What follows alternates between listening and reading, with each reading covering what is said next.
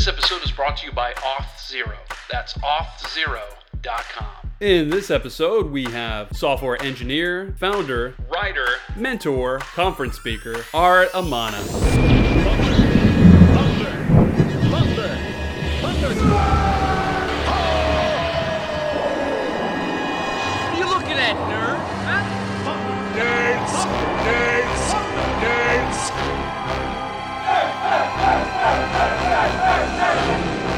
Get those nerds! I am Frederick Philip von Weiss, and thank you for consuming the Thunder Nerds, a conversation with the people behind the technology that love what they do and do tech good. And today we have a great sponsor helping us do just that. Yeah, we have Auth0. Auth0, they make it easy for developers to build a custom, secure, and standard-based unified login by providing authentication and authorization as a service. You could try them out now at auth0.com. You could go to their sites that follow the same pattern on the social medias. We have youtube.com/auth0. We have Twitch TV, twitch.tv/auth0. And we have the developer playground and super cool events at the avocadolabs.dev. So check them out there. That'd be super neato, cool of you. And please, if you can, go to the YouTube, subscribe to the show, click the notification bell, and get 7 years of good luck. We would really, really appreciate that. So with that being said, and without any further ado, let's go ahead and get to our guest. We have a super special guest today. I'm really excited to have her. We have software engineer, founder, writer, mentor, conference speaker, Art Amana. Welcome to the show. Thank you so much, Frederick. That was great. I think you covered it all. Thank you for having me. I try, it's a lot to say right at the beginning. But anyway, thank you so much for spending a Saturday with us. I know, a Saturday morning is not the easiest thing to negotiate with family and everything going on. Everybody's like, yeah, it's Saturday. And then, oh, wait, I got to do this thing. So thank you so much. How's your Saturday morning going, by the way? It's going really good. The weather is beautiful. And yeah, I'm excited to be here. I've been looking forward to it. Thank you for having me. Yeah, our pleasure. Absolutely. Hey, let me ask you something topical. We got this really great alert notification, if you will, from the Joe Bidens this week. I'm so excited. No masks for vaccinated people. What do you think? And do you have your vaccine? Are you willing to go out in public without the mask? Do you feel safe? That's a good question. So I am fully vaccinated. So I've gotten the 2 shots. But on the other hand, I mean, it's weird, right? Like, I think for me, I've kind of grown accustomed to the mask wearing, to be honest. And I think where I'm coming from will be just out of an abundance of caution. I think I'm still going to wear my mask, not so much necessarily for me, but just to still send that message that I care about my community. I care about maybe people who haven't been vaccinated and are still at risk. Right. I'm comfortable with that. I don't necessarily feel like I need to stop wearing my mask as some kind of indication that it's over or we're getting through it. I mean, at the end of the day, we have different types of people with different susceptibility, and I don't know. It's not a big deal for me. So I'm fully vaccinated, but I will keep wearing my mask probably for the foreseeable future. Yeah, I might do the same thing. I'm slightly cautious. I got a little bit of trepidation. I also have I'm fully vaccinated. I just, I see the science out there, but I don't know, if I go out, is there any way for me to bring it home for my son? My son's only 6, he's not in that 12 and up. So space to get the Pfizer. So I'm just a little scared, but I want to see what happens in a month, 2 months from now. And at that point, that's when I'm going to go, okay, yeah, I'll take the mask off. Yeah, I think so. I think for me, let's just give it a little longer runway. I think for me, good with let's see what it looks like in the fall. right? Like I think for me, that's kind of like my mindset. Like let the fall come around and let's kind of see where we're at. But I'm in no Yeah. rush necessarily to quote unquote like go maskless. Yeah. Yeah, I totally agree with that. I'm just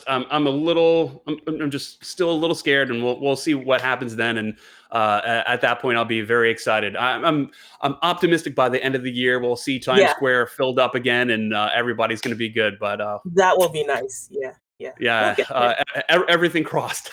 Yeah, I'm we'll get hoping. there. I think we will. Yeah. Yeah, Safely, I we'll think get there safely. Yeah.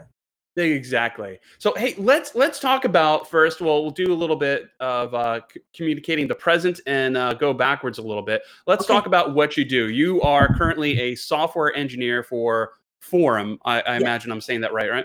So, Yes. Forum. I assume the technology is exactly what I think it is. Do you mind communicating one, what exactly Forum is, and then two, what you do at Forum? Yes. So Forum is an open source company. And what that means is our code is completely 100% open source.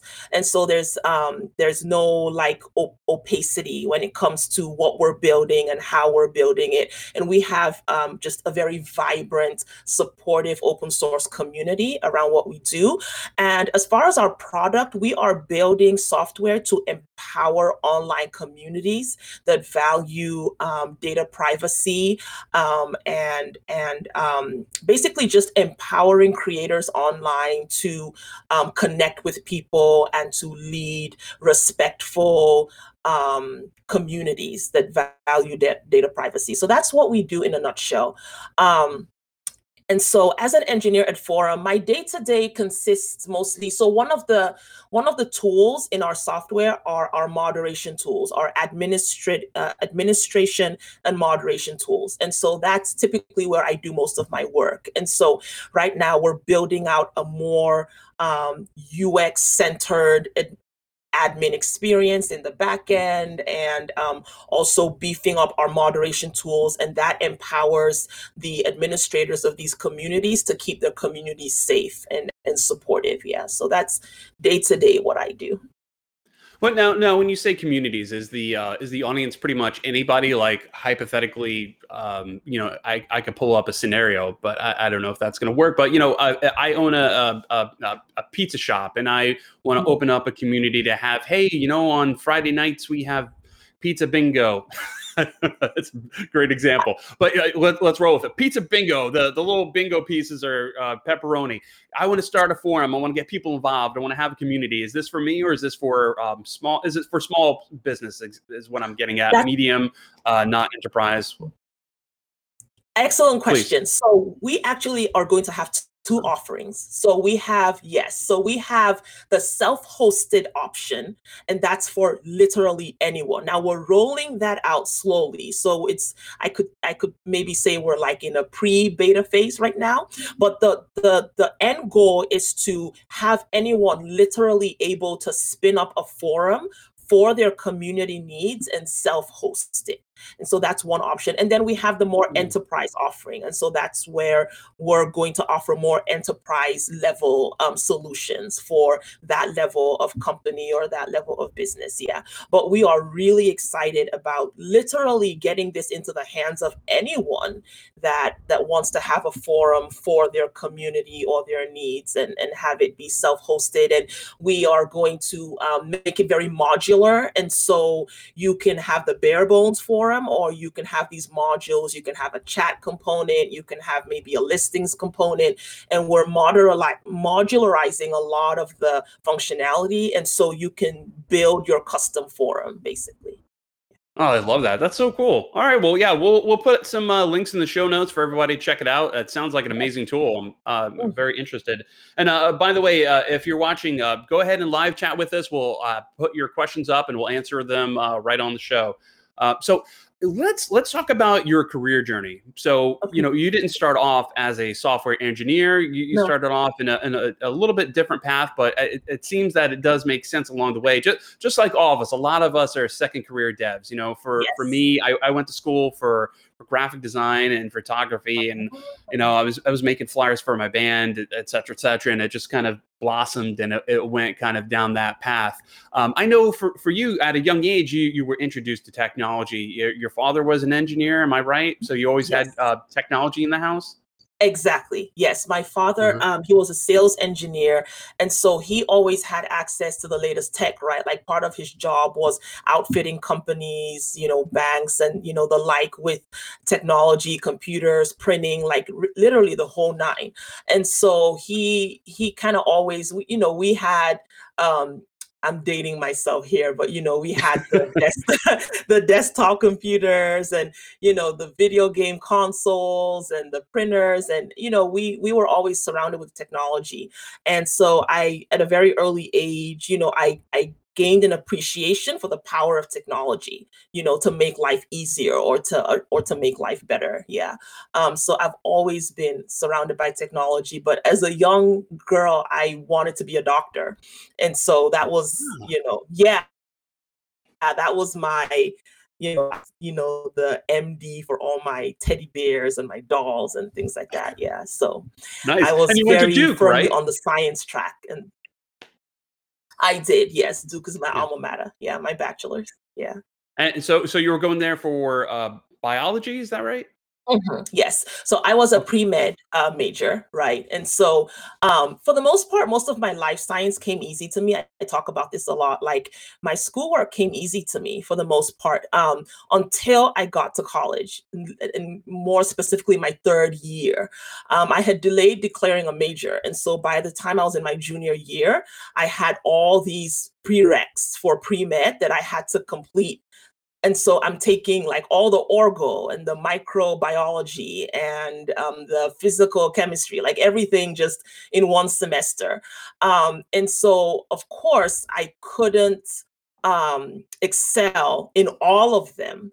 And instead of me, and I say this because a lot of times we think that things maybe are always inevitable, but I'm very clear to say that even though my path ended up the way it was, I see where I made mistakes. And so that was one of my earliest mistakes career-wise, was assuming that just because I had a hard semester, medicine wasn't for me. And that was a Mm. wrong conclusion. And I'm very clear about that. Yeah.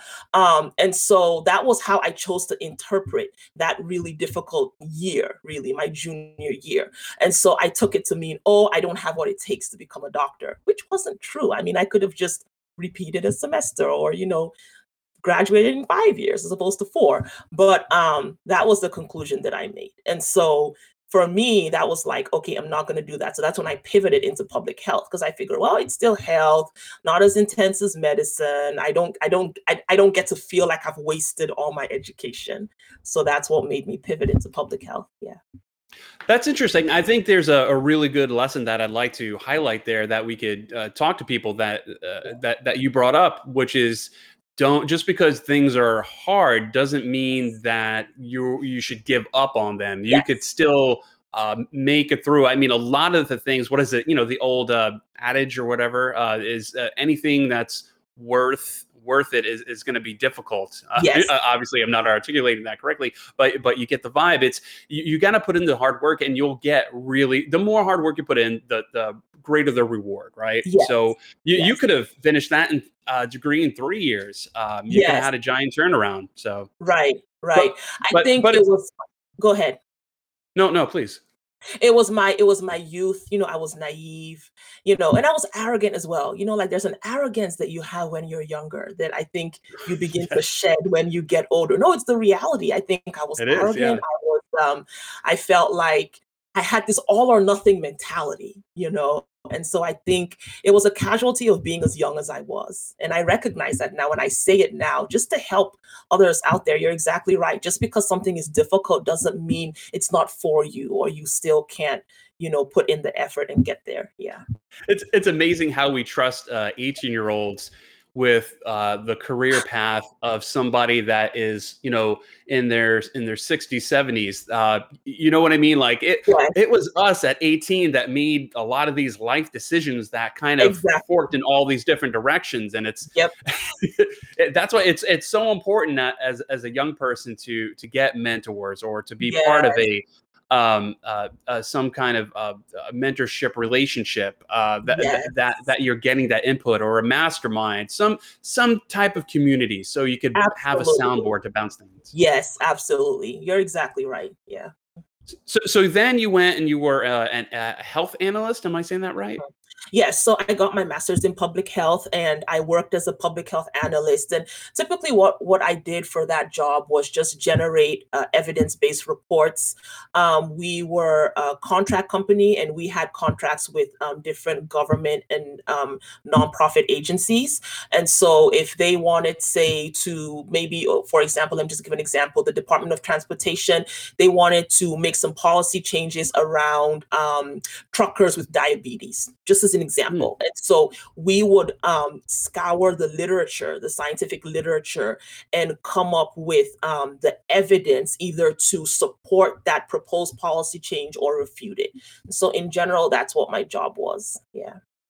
Wow. Okay. Yeah. So you're still doing like like you said, you're still in the health industry. You're Right. using the education that you obtained, and you're going Right. down that path. And then there was I don't know if there was a pivot, but maybe there was a corner, right? Something to do with the company where there Yes. were they let you Right. go, and then you started doing WordPress sites for friends and small businesses. Exactly. So around that time, yeah, so the company let me go and I had just had my son. My son was 1 plus. And I had gotten into WordPress back in college, but it was really just a hobby. It was just to have blogs and, the clubs that I belonged to at college, I would create, just simple either blogs for them or like just single one, just to have a presence on the web. And that was something that I still did on the side, as I was a public health analyst. And so when I lost that job, I was getting to the point where people started to know what I was doing. And then they would ask me, oh, can you do this simple site? Like I had a friend who was a photographer and he was like, oh, it would be nice to feature my work online. Can you help me with that? And I had other friends who started asking me to build online presence for them. And at first it was like, oh, you can pay me whatever you want, or, like it was very informal. But then I started realizing that, I could actually do this and make a pretty coin.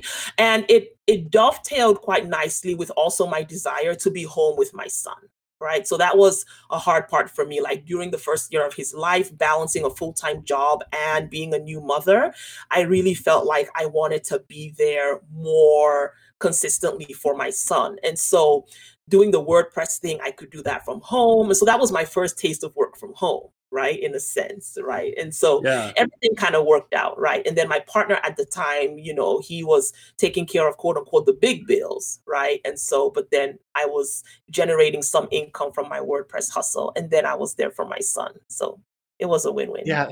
It's super important too to have that time at home with your kids when they're Right. that young. I mean, Young. I know a lot of people do the daycare because they have to, and we certainly did some of that a little bit as well. And if you can, you can. If you can't, you can't. There's all kinds of financial things and that we could do or not do, right? So, but yeah, if you can and you have that opportunity, that's amazing. It's great for the kids' child development. But so from that point, you started coming into Roblox. Yeah. To say that, and which most of us do when we start learning about this technology. We're Yes. building these WordPress websites, and then we go, how do I change this? How do I change Yes. that?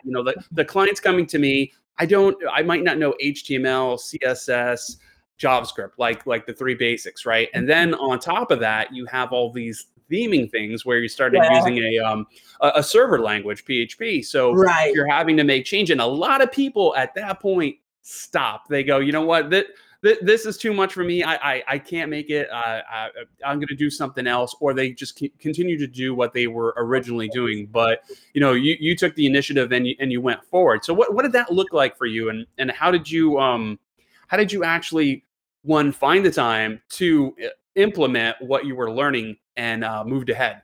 Yeah. So for me, the passion to keep going or to move ahead, as you said, came from I loved empowering the businesses, whether it was a solo entrepreneur or like a small business or like a small law firm, like whatever it was. The payoff for me was empowering their business processes. So I remember one of my earliest clients, she was a massage therapist and she had a mobile massage therapy business. And she was doing the paper and pen thing. Literally, like she had a date book and it was paper and pen, and everything was quite, I guess you could say, analog. Um, and so, just because of the lack of a system and no leveraging of technology, she had a lot of potential clients falling through the cracks. And so, she had the interest, but she couldn't translate them to clientele. And so, she was leaving a lot of money on the table. And so, I was able to set her up one with a website, a booking form, a payment processing solution.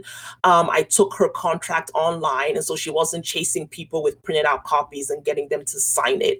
And literally, she'll tell you this, within a couple of weeks, her clientele tripled. And she didn't feel the strain of it. It was just she wasn't, they weren't falling through the cracks. And so that's just an example of how I was empowering people and empowering businesses. And so that was it for me. I didn't want to give that up. And so for me, it wasn't an option of, oh, I'm just going to keep doing what I'm doing or I'm going to stop this. It was, I see the value of what I'm doing. I mean, the money is good, but I see the value of what I'm doing. And so how can I get better at what I do?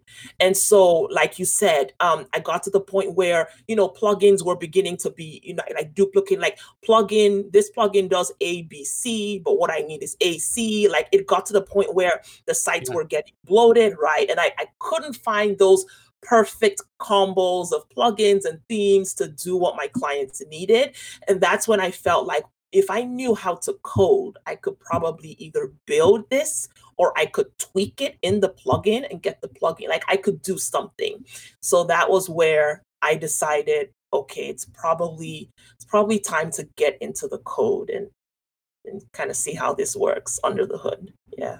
Now you use one of these code camps, right? One of these boot camps to get you to help get your career going. And one of the videos I watched, it sounded like that you were you were taking care of your baby, and you were working though. Like you would go from like 7 to 11 at night. That was your time to start learning. Yeah, that's can you just tell us a little bit about that journey and what that was like? Because I mean, for me, I understand. I'm a father. I have a child. I know it's hard to find the time just to do anything, but like at that young of age with a baby and trying to learn. Ooh, so yeah, love to hear some of your insights on that. Absolutely. So the process that I took, I used free resources online, which were great. But I think at this time I had my daughter. So my son's older now and I have my infant daughter. And I think any mother will tell you, any new mother, just the frazzled, your mental state is frazzled, you're sleep deprived. And so even though the free resources were great, I didn't feel like I was making progress. I felt like I needed more structure and I needed like a community. I needed people to kind of check on me and like people to check in with and kind of get the sense that I'm making progress and I'm working towards something. And so that's when I looked into boot camps.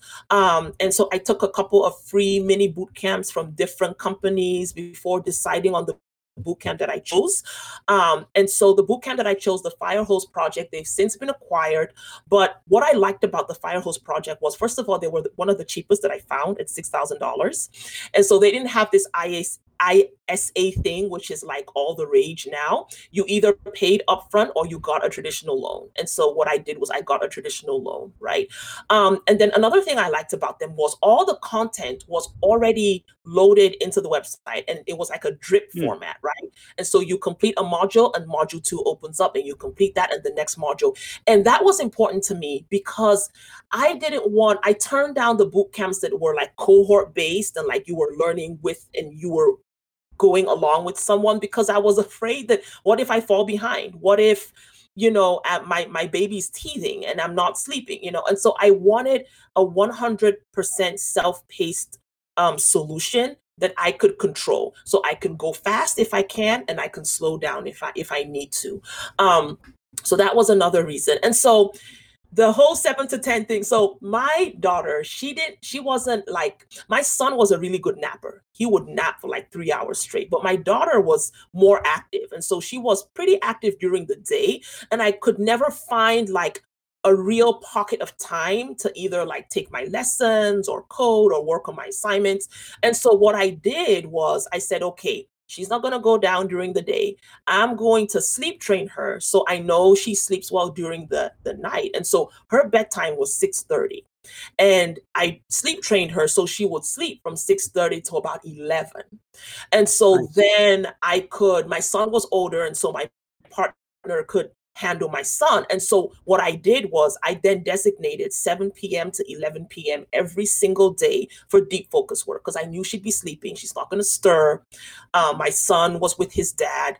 And so I felt better during the day, not really doing anything and just being there with my daughter, because I knew come evening, I would have this uninterrupted time to really go hard and, deep focus work. Yeah. So that was my schedule 24/7, like 7 days a week, basically. Yeah, it's really difficult for people to find the time. And like you said, you did the sleep training, you had a set time, and then and life happens too. I'm sure there were multiple times where she woke up early or didn't go to sleep at the right time, et cetera, right? And you just kind of have to roll with it. And a lot of these life happens, right? And a lot of these boot camps, they're very much you have to be there. Yeah. It's an 80-hour thing day, or a week. It's crazy. I mean, but you do come out on the other side, et cetera, with all this opportunity. But on the same token, that's not for everybody, and not everybody could listen to somebody constantly teaching or visually taking in, and they need to sit down and read it. I know for my wife, she needs to sit down and read stuff. She can't be, she doesn't learn from a teacher. She learns by going through the book and reading the book. So everybody's different in that way, right? Yeah, I think so. Go ahead. No, please. Yeah, I think the more diversity we see, even in boot camp, tech boot camp education, the better it will be for everyone. You're exactly right. Like that option was just not available to me. Like I just really 9 a.m. to 6 p.m. throughout the day. Like it just wasn't an option for me. And I'm really grateful that I had the boot camp that I found. I don't think I would be where I am if I didn't have that option of a totally self-paced option for myself, and just going at my pace, unlocking the lessons as I went along. We also had, we were also assigned a mentor that we met with for an hour a week. And that was extremely instrumental. I'm still in touch with Jeremy today. Shout out Jeremy. But hey, Jeremy. He was instrumental in really helping me believe that I could be an engineer. Yeah, I always credit him with that. Yeah. I love that. So what was your experience after you completed this course? From my understanding, it took you about 6 months on the market trying to find a position. What exactly was that like, and how did you land your first tech job? It was, I always call it the most demoralizing part of my journey, because it really was that. My boot camp, they had like a career prep course, and not to take anything away, but I don't think I was really prepped, even though I took the course. But I don't think, because no one can really prepare you, I think, for the reality of looking for your first tech job, especially as a second career person in tech. It was tough. I didn't, now I'm really into networking. And if I could do anything different, I would have started networking at the same time I started boot camp. But I never really networked at any point even in my previous careers. And so when I started, no, I never did. I never, like you're in college and everyone's there with you, and then you get your first job, and then you have your coworkers. I never networked. I never realized the value of networking until I got into tech. And even to find my first tech job, I had no network. I was just hitting up the job boards like Indeed.com, Monster. I just kept hitting up the job boards, right? And LinkedIn as well, right? And so, it was a lot. I applied to almost 100 jobs. And out of all those jobs, I got 3 on-sites. And then one of them rejected me. And then 5 months later, they had another role open up and they remembered me. And so they got in touch. That's how I got my first tech job. Yes, my first tech job was with a company that rejected me the first time around. But I got to the final round. It was between me and one other person. And so they gave it to the other person. So I was rejected. Yeah. But 5 months later, they had a similar role open up. And I think they remembered me from the last interview. And so they came back knocking, and I was still on the job market. And so that's when I got the job. But yeah. Nice. And I know one of the things that you cited was, the worry of ageism. I mean, I believe we're the same age. And, when I was going through my career, I also felt that. And a lot of people feel that. I mean, so I see that, you wrote that you completed this boot camp in your late 30s and you're worried about, applying to these companies like a Facebook type of company that it's very, they have this image of, all these young 20-somethings, sipping mochachinos while they're running on their golf carts, exercising on the moon, all this goofy stuff that you see in like Silicon Valley. But like that, some of that stuff is a little bit real. But is ageism just something that's in our head? Is it an obstacle that we have to overcome, or is it a real obstacle out there for people seeking real positions? I think it's both. It's definitely not just in our heads, but I think it's both, in the sense that if you look at ageism as only something that the other people have to fix, I think you limit yourself. And so there is a sense of doing everything that is in your power to progress in the field you've chosen. But we definitely also need to address ageism on a more macro level. I know for me, I wouldn't say that I didn't feel fear about ageism, because I graduated boot camp, I think I was 38, right? 38, between 37 and 38. And I landed my first job at 38. I started my first job 5 days before my 38th birthday, actually. Oh, that's so cool. Yes, it was a nice birthday present. But so I felt the disadvantage, or I guess I felt it, but I didn't let myself feel it too deeply. Because in my mind, like, I didn't have that luxury. Like I felt like, you know what, Arit, you've spent all this money, you've been through this process, get a job, right? Like, that's why you did this, right? And so I think that was my mindset. I didn't let myself really sink into the worries and the fears about, oh, am I too old? Oh, I'm a Black woman. I am older. Like, I'm a mother. I felt it, but I didn't allow myself permission to really sink, because in my mind, I was like, you need to get a job. Just get a job, right? And so I think that's why I answer both. On the one hand, I don't mean to dismiss the reality of ageism and other like barriers to, diverse candidates out there. But I think on an individual level, there's a real sense of like, you just need to, do what you need to do and forge ahead, right? Or else you end up being limited, I think, by these systems. Yeah. Well, yeah, a lot of times we have these things in our head, whether it's imposter syndrome, or we want people to tell us that it's okay for you to do that. I give you permission, where no one's going to give us permission to do things. Or on the other side of the coin, where we're looking for people to tell us, you can't do that. Okay, I won't do that. Right. But that doesn't happen. It all begins and starts with you and your heart and your head. Did you actually have any experiences at all with ageism, or was it, like you said, just you wondering like, am I not getting this position at all these places that I applied for because I'm not 22? Yeah. I mean, how do you know? I think it's a great question you asked.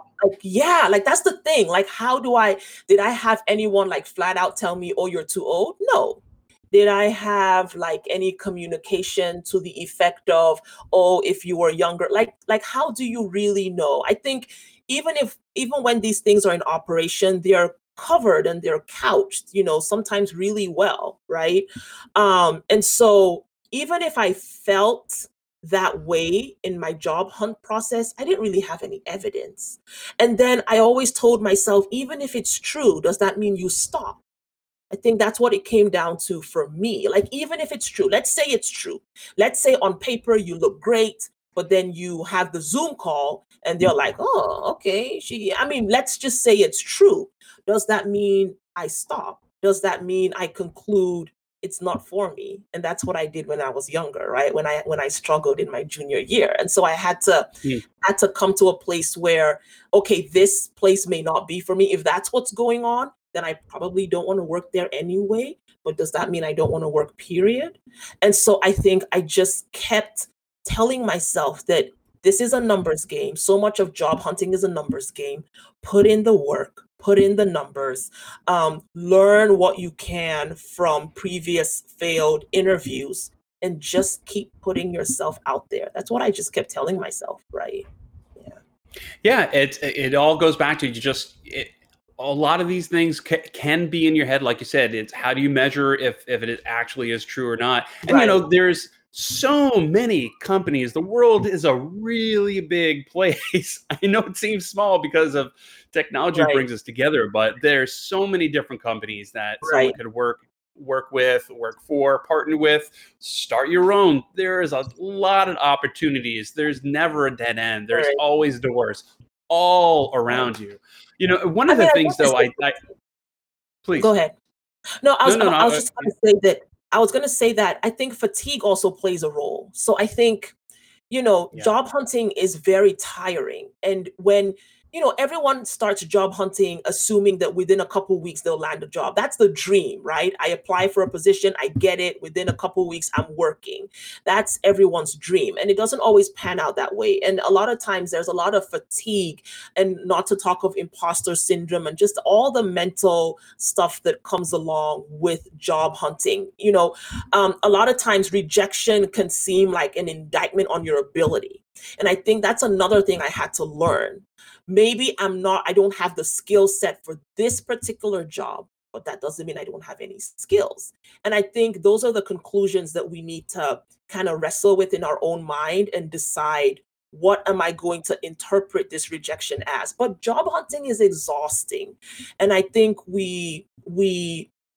privilege comes into it, right? Like, I had the privilege of a partner who was taking care of majority bills. And so I didn't have the added pressure of, oh, my savings are running out. Where am I gonna, how am I gonna pay my next, there's a lot of pressures, I think, that different people face. And so on the one hand, like, you have to keep going. It's like the only way out is through, right? But I do have compassion for just different situations, different financial situations, different support situations. It's a lot. It can be a lot. Yeah. Absolutely. One of the things that I heard on a podcast that you were on recently, Code Newbies, Yes. you were talking about one of the things.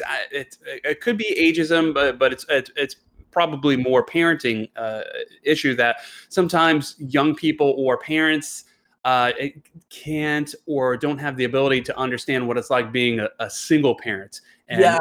what goes into that. You were talking about some experiences you had where you brought your daughter to daycare for the first time, and what some people don't realize is that when your child gets sick, you have to go and get your child out of Yep. daycare. They don't want sick kids getting Right. all the other kids sick, so Right. that's when you have to go, hey, everybody, I gotta go Yes. get my daughter. Yes. So or hey, I can't be there for that weekend fun thing that you guys are doing as a team. Right. Do you mind speaking to a little bit about that and how you dealt with that experience? Absolutely. So this was my first tech job. It was not, I have to say it now because of our reality, but it was in person, right? So this wasn't a remote job, and it was an hour from my home one way. And so my daughter's daycare was really close to my home. So I would drop her off and then I would drive into work. And just like you said, any child that starts daycare, that first month, they catch everything, right? They haven't been exposed. Oh God, yeah. And so, yes, so my daughter was catching everything that just flew by. And just like you said, if your child is running a fever or they have like the raging, like snotty nose and coughing, they're not going to keep the child in the daycare. And so you have to come and get your child. And so with my company, it was an on-site job. We were not, even though we had times when the engineers would work remotely, we were not designed for remote work. And so I'm brand new. I'm a brand new developer. I'm a brand new employee. I'm still learning. And I just started working. So I don't have any time. I don't have any PTO saved, but my daughter's sick and I need to work from home. And so it was very challenging. Just because our system wasn't designed with remote first in mind, I was not intentionally, but just left out of a lot of things. I didn't feel like, because I'm still building a connection with my teammates. So I didn't feel that connection having to work from home with my sick daughter. And then I'm also a new developer. And so I'm learning a lot of the technology is new to me, not just even the technology, but the systems and the way that they did things, right? Like the conventions, that's the word I'm looking for. A lot of the conventions were still very new to me. So it was really challenging. And then just feeling the guilt as well. And that's something that I've blogged about and I talk about is sometimes as parents, when we have to be parents while being professionals, we feel guilty. I would feel guilty for having to be home with my daughter who was sick. And so that was just mentally, that was a challenge as well. So just wading through all of that. And then I was the only mother in the engineering department. I was the only parent on my team. I was the only woman on my particular team. And so the added layer of not really feeling like my teammates got it, it was rough. I have to say it was rough. I mean, I got through it. I tried to focus. I tried not to make conclusions that were not obvious, because we do a lot of that. We're like, oh, this person called a meeting and didn't remember I was remote. Oh, they must not want me. Like there's always that opportunity to take things, more than what it really is. And so I just focused on just be the best developer you can. If you're left out of a meeting, catch up with what they said. Like, I just mentally just chose just focus on the job, right? Do the best you can. And once your daughter gets better, you'll be back in the office, like things like that. Yeah, but it was rough. Yeah, well, that stuff's very real and very valid. I mean, you talked about guilt. And guilt about not being at the office. There's also a lot of guilt about from the other way where you're like, oh, I need to be with my child, or, you get these, sometimes we get calls or we get emails late at night and we got to jump on the machine and we got to do things. And you're like, sorry, I'll be with you in a little bit, and you got to do things because it's work and you got to take care of work, but also, your child. It's, I think it's, circling back with ageism and everything like that, it's hard for people to understand. And I think for me, sometimes I definitely, I'm a human being. I get frustrated and I do project my own emotional baggage, if you will, on people that may or may not be valid. And sometimes it could be frustrating and challenging, Absolutely. But why don't we jump into the next thing, which I'm super excited about, is you were a founder of OurTimeForTech.org. So first off, what was the Sega Genesis here? What made you do this? Why did you start this? Let's hear it. It's weird to hear you say founder. It's so funny. Everyone tells me, all right, you're a founder. And I'm like, I don't feel like I fit in the mold, right? Like the traditional founder mode, but it's okay. Our Time for Tech really came out of what I felt was needed in the tech, or let me say, I can say tech industry, but as an engineer, let me say also the software engineering industry. I felt as though, when I reflect over my journey and how I got to where I am, I realized that I enjoyed a lot of privilege around having access to mentors, having access to people who had been there. Um, Either they've worked for many decades in the field, and so they have the benefit of that experience, or they've also transitioned from other careers into tech and are able to speak to that. I felt like a lot of my confidence came from my connection to those people. And so I began thinking about how I could give back. So our time for tech really is giving back. Um, and how can I, either myself or leveraging my network, how can I make that same kind of support available to women who are making similar transitions, either coming from another career, or mothers like myself wanting to transition? I hear from a lot of women who say, I want to get into tech because of the flexibility, the opportunity to work from home, the better pay. And so it really came from a desire to give back and to give what I was given, right? Nice. Yeah. I want to read this piece that I pulled off the website and see what you say here. So I founded Our Time for Tech to give women what is often missing from boot camps and other upskilling programs. So you cite intimate, engaged, and sustained support. Do you mind kind of diving into that and how that's missing and how you're providing that? So you're exactly right. When I was conceiving Our Time for Tech, I really did not want to just duplicate what's out there. So boot camps are great, right? I love the fact that boot camps are providing that opportunity to gain these skills in a relatively short period of time and get you job ready. That wasn't what I wanted to do. I know there's career accelerators out there, and their purpose is through scientific means and training you with, for example, for software engineering, training you in algorithms, especially if you're interested in the FAANG companies. They're doing a fantastic job. I wasn't looking to duplicate that, and so for me, I wanted to fill in the gaps, right? And so sometimes you can go through a boot camp and you emerge with a great portfolio, but maybe you're not really getting like that personalized and that targeted mentoring. Boot camps, at the end of the day, they make money with higher enrollment, right? And so at least for, like, in my boot camp, we had one-on-one mentoring throughout. I know some boot camps it's group based, right? And so the truth of the matter is, yes, you're getting the technical skills and you're building the portfolio, but are you getting that personalized one-on-one targeted support? Another gap that I discovered, Frederick, is a lot of times with boot camps, you are not doing a whole lot of group work. You're not doing a whole lot of coding and building as a team, right? And so you are judge, jury, and executioner on all your projects, right? Like, you decide scope, like you're like a one-man team. And that's good for learning. But I think another dimension of learning, especially as a software engineer, is learning how to build with a team.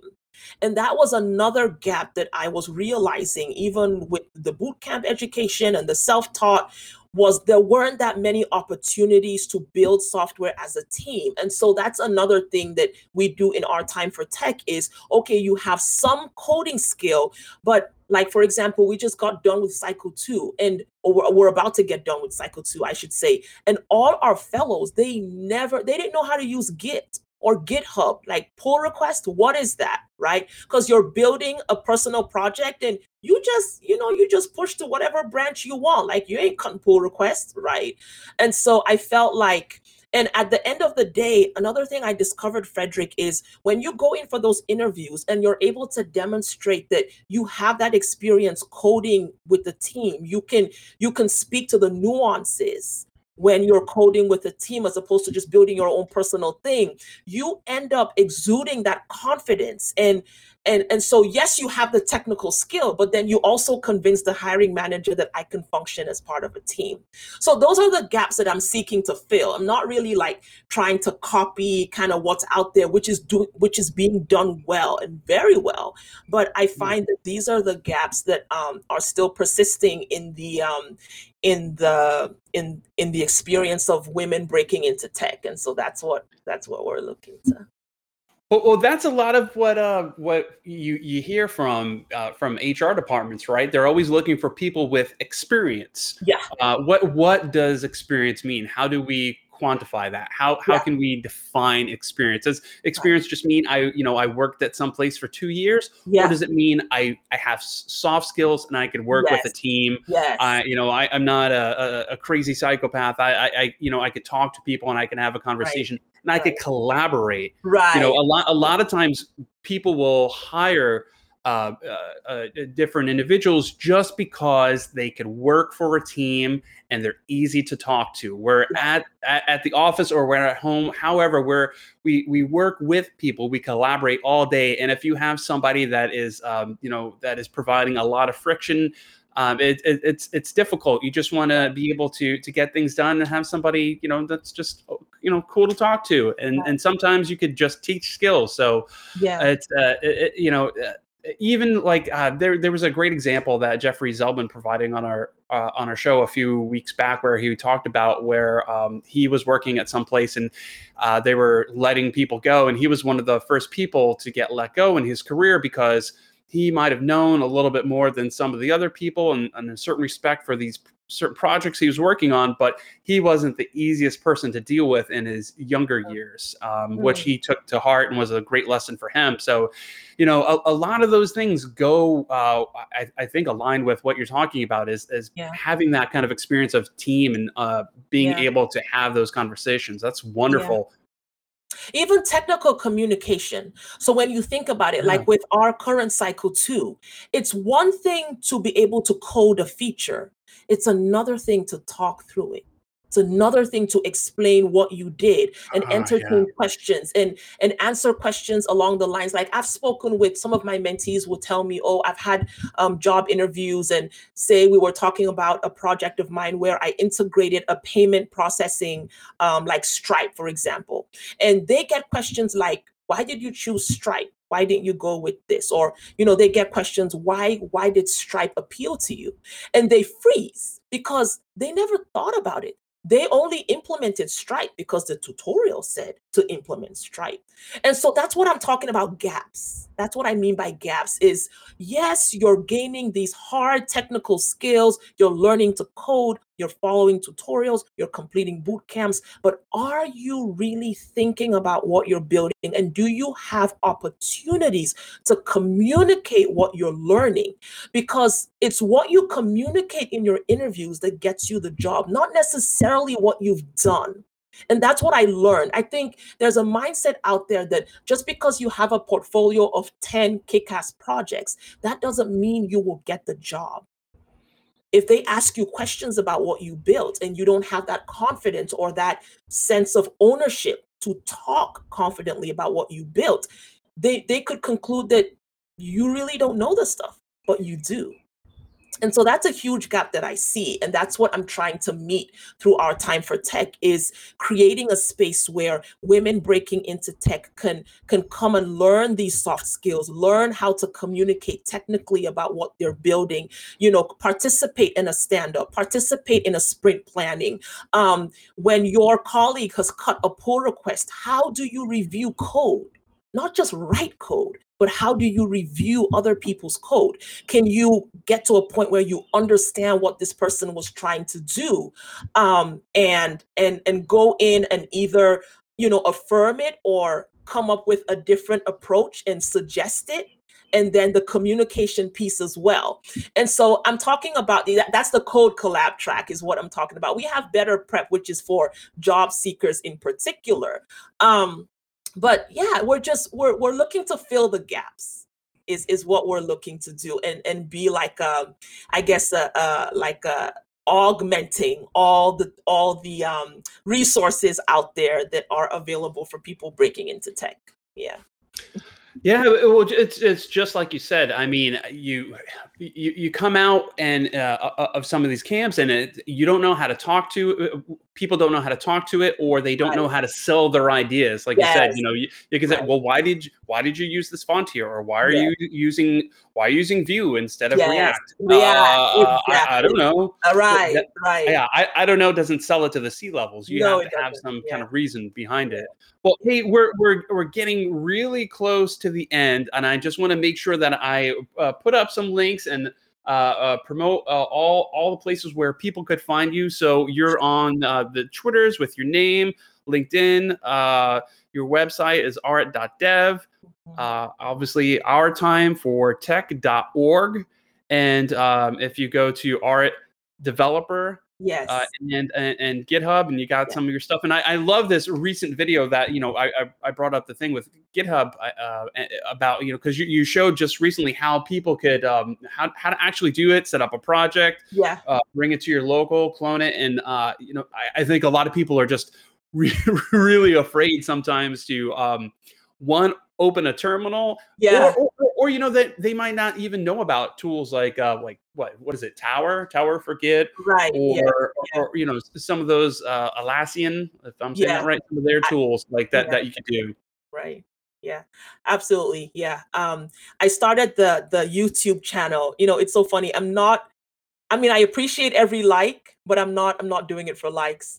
I really Yeah. started my YouTube channel really is for representation because YouTube is like a wonderful resource for people breaking into tech. There's just so many tutorials and videos, but the more I got into it, the more I saw that, there's just not a whole lot of technical content being done by Black older women. And so that's one of the reasons why I decided to start putting out what I'm learning and how I'm growing technically on YouTube and really just show that we're out here doing this and you can too. Yeah. Yeah, we all need to be out there. The more people that we could get out to communicate our voice, it's hard being, if you don't see people that are like you, like-minded, look like you, or your age, and what have you, all these things. It's inspiring to be able to see that and say, Yes. yeah, you know what, I could do that too. Yes. We all need role models and mentors and that line of inspiration. So hey. Absolutely.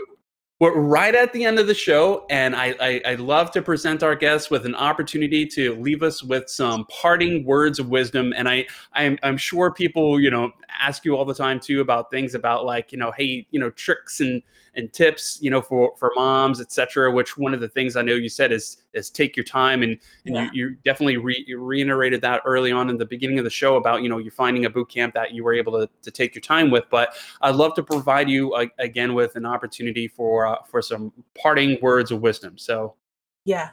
Well, what I will say is if you are, so let's look at it from what I was able to accomplish, right? If you are seeking to break into software engineering, I think the best thing I can advise is approach it with an almost militant mindset, right? So there's a lot of sexy stories out here. There's you check on YouTube how I broke into tech in 3 months, 2 months, 5 weeks. And these stories are sexy and they're inspiring and they make you feel like I can do this. But I think you really do yourself a service to, get over the emotional aspect of your decision and really approach the process with a disciplined and an almost militant mindset. Really take stock of what you have available to you. What privilege do you enjoy that you can leverage? And what I mean by that is whether it's financial, whether it's in terms of support, whether it's in terms of what you have access to, who you have access to. Take a good inventory of what you have at your disposal and really think about how making your journey will impact not just your life, but the lives of those in your family or your community or whoever you're connected to. And I think when you slow down and you you plan accordingly, I think when the roadblocks come up and when the challenges come up, you are prepared to push your way through them. Another thing I'll also say is do not wait to network. Networking is as easy as I use my Twitter primarily for professional reasons.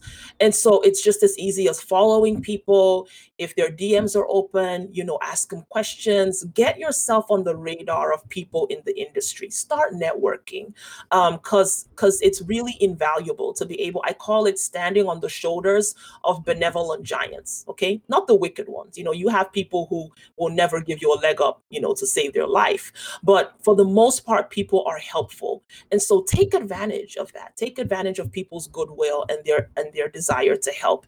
But be as deliberate as you can. Surround yourself with support. Whatever time you think it will take you to complete your transition, triple it. Manage your expectations. I think if you manage your expectations, you will be better equipped to push your way past the challenges that come up and you reach your goals. I love that. And also, Jessica is also appreciating what you're saying. Thank you, Jessica. Great interview and advice. Thank you so much, Jessica, for watching. Really appreciate it. Yeah, that's such great advice because, if you don't talk to people, they might not know who you are or where you are or what you're doing. So yeah, that's awesome. Eric, thank you so much for joining us and coming on again. I know it's a Saturday. It's not the easiest thing for everyone to do. So really, really, really appreciate it. I really appreciate it's an honor. It's an honor, and I'm humbled to be asked to have been asked to be on your podcast, Frederick. And y'all have been great, not just the actual session that we just had, but even the follow-up and the checking in. You guys have been very compassionate and very, crossing all the T's and dotting all the I's. So I want to recognize that you're doing this and you're doing it well. So thank you. Thank you very much. I appreciate that. All right, before I start crying, thanks everybody for joining the show. Really appreciate it. And we'll see you next time. Thanks all. Thanks everyone. Thank you.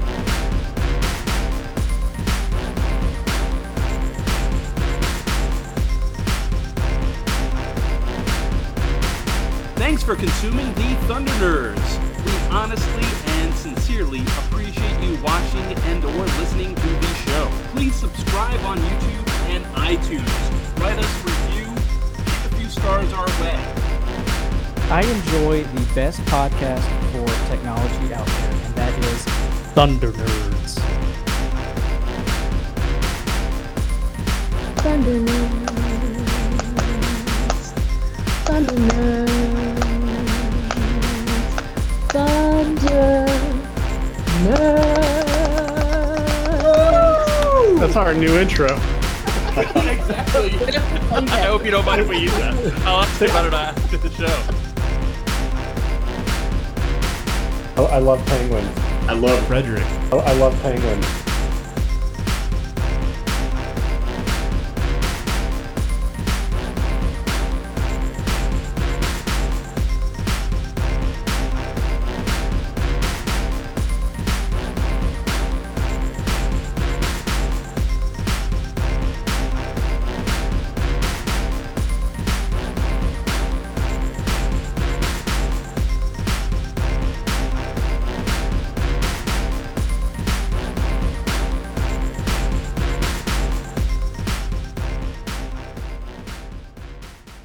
I should have known the Territor didn't mean us any harm when the Sword of Omens didn't obey me. And anyway, it was just plain stupid to assume it might be bad. Just what the fuck am I talking about?